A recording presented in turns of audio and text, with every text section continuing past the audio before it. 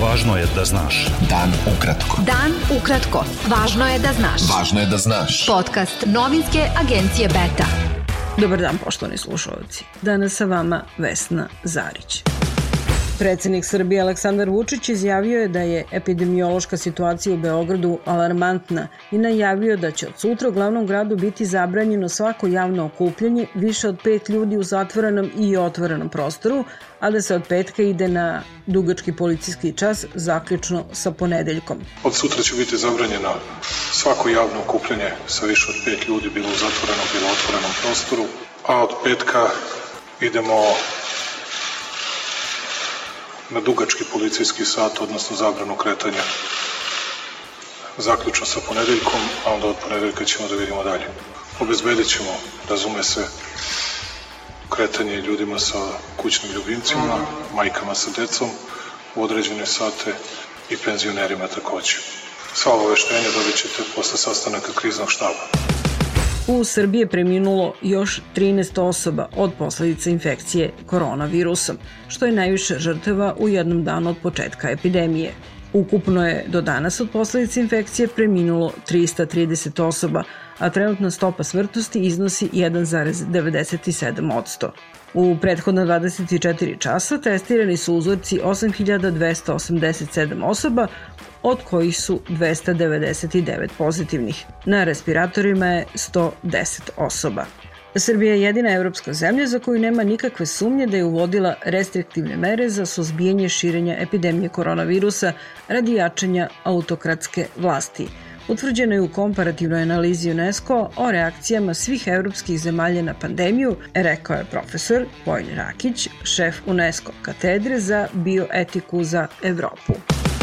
Poslanik Đorđe Vukadinović rekao je da nema sumnje da je vlast zajedno sa svojim kriznim štabom učestvovala u krivotvorenju podataka o broju zaraženih, obolelih i preminulih u ovoj epidemiji koronavirusa.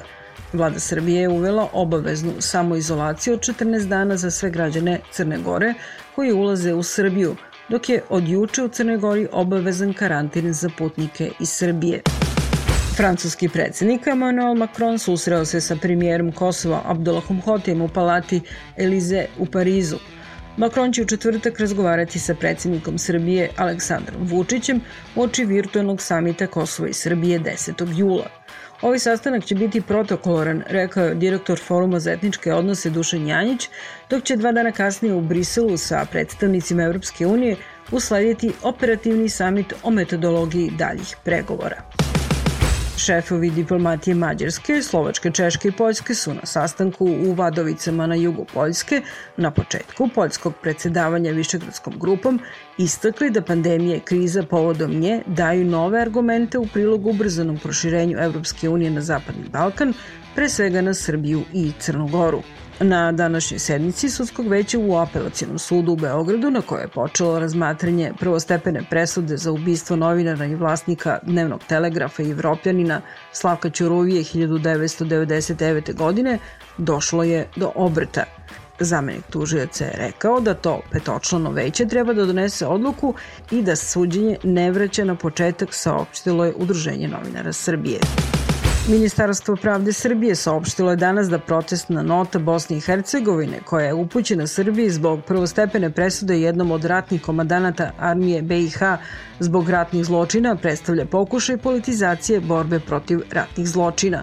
Ministarka spoljnih poslova Bosne i Hercegovine Bisera Turković poslala je notu Ministarstvu unutrašnjih poslova Srbije povodom presude Huseinu Mujanoviću na 10 godina zatvora za ratni zločin protiv srpskih civila počinjen 1992. godine u logoru Hrasnica kod Sarajeva.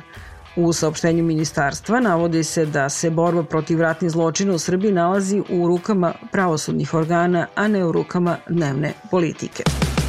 Jedan Skopljanac uhoćen je u blizini Đevđelije dok je u kamionu krijumčario 211 migranata, među kojima 63 maloletnika, objavila je policija Severne Makedonije. Beta. Dan ukratko. Severna Koreja saopštila je da nema nameru da nastavi dijalog sa Sjedinjenim državama posle dolaska zamenika američkog državnog sekretara Stevena Bigana u Južnu Koreju na razgovore o zastaloj nuklearnoj diplomatiji.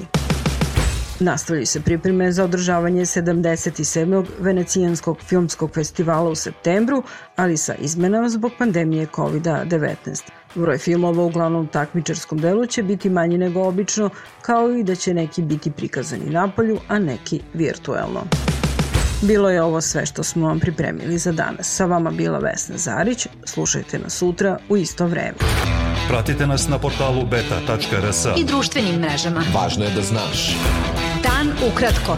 Podcast novinske agencije Beta.